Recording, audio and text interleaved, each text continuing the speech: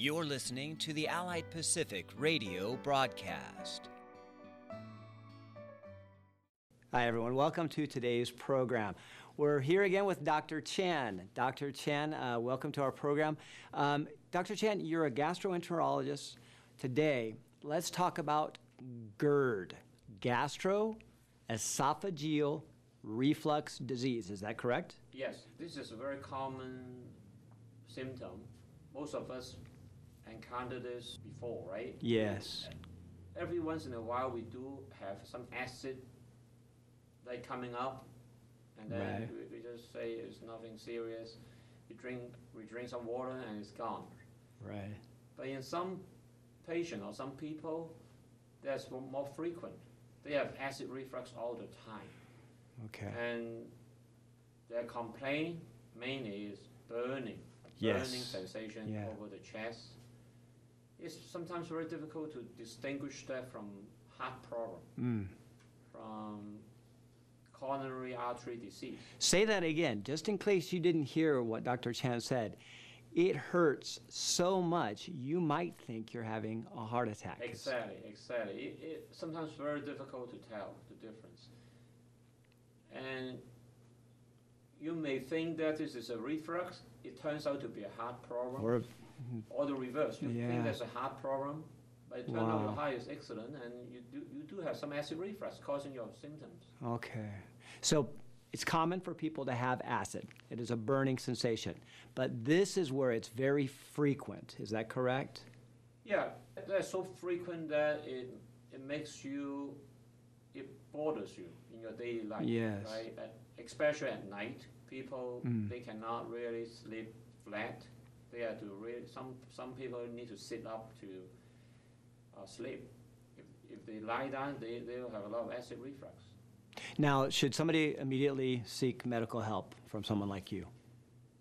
If the symptoms bother them so much, I think it's probably time for them to see a gastroenterologist, or at least see the family doctor to seek their advice. Now, I've heard different advice for quick fixes. I've heard people say you should drink some milk, something like that, with some type of dairy. But I've heard others say, no, that's got lactic acid. That's the worst thing you could do. Drinking milk, the idea is to neutralize your acid, right? Right. But after you neutralize your acid, sometimes it induces more acid coming out. Oh, no. Right? So you may cause more problem an hour later. Oh, no. So there's good medication for acid. We call that proton pump inhibitor, H2 blockers. All those are very effective to decrease the acid, and that's the most common medication we give to patients with mild to moderate reflux disease. Okay. If you have a habit of eating a lot of spicy food, drinking a lot of wine or alcohol, you should stop drinking alcohol. You should stop taking the spicy food.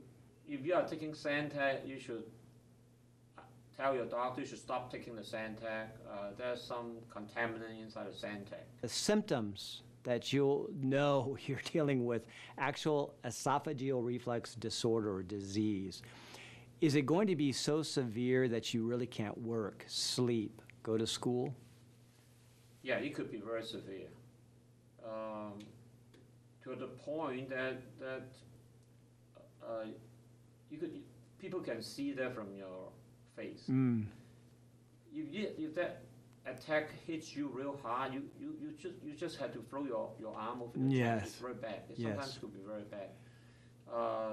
Moreover, if you have reflux for a prolonged period, that could induce changes in the esophagus. We call metaplasia. That's changes in the cells in your lower esophagus. We call Barrett's esophagus. And then sometimes you get more severe changes. We call severe dysplasia. And then to the point that it could become cancer. Although the chance is not high, okay? Most people do not get into that stage. Maybe 3% going to become Barrett's That's esophagus. serious. Okay. And then even Barrett's esophagus is only a small percentage that could become cancer. So overall, the number of patients that will have cancer because of reflux is very, very small. I think most of the time is because of the pain, the heartburn, that we need to deal with it so people feel better. The quality of life is much better with treatment. Well, as far as causes, is it really diet-based, or is it the wives' tale, of course, is stress from work? What would you say? There's a sphincter, there's a muscle ring between the esophagus and the stomach. That muscle ring become weaker and weaker as we age. So if you have more fat in your tummy, you increase the pressure on your stomach, and when your sphincter is also weak, you increase the acid reflux. Okay, even I can understand that. Okay. So that's the main cause for acid reflux. There's other aggravating factor. If you eat a lot of fat, eat a lot of spicy food, drink alcohol, that could aggravate the reflux. Okay. Because it increases your acid and decrease the tone in your muscle sphincter between the esophagus and the stomach. What would you suggest to our viewers that either for themselves or for someone they're caring for ER?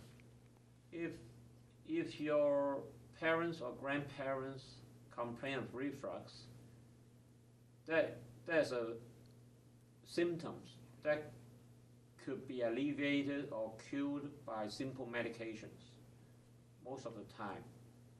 If the symptoms get to the point that the heartburn is so bad, or people have swallowing problem when they eat something to not pass down, I think it's even more important for them to seek help, for the doctor to do an upper endoscopy to check out the esophagus. Oh, thank you very much, Dr. Chan. Thank you. We'll have you back on our show again. We've got many more topics to cover. We'll see you next time. Thank you very much. Thank you. Thank you. Thank you for listening to the Allied Pacific radio broadcast. Have a healthy and happy day.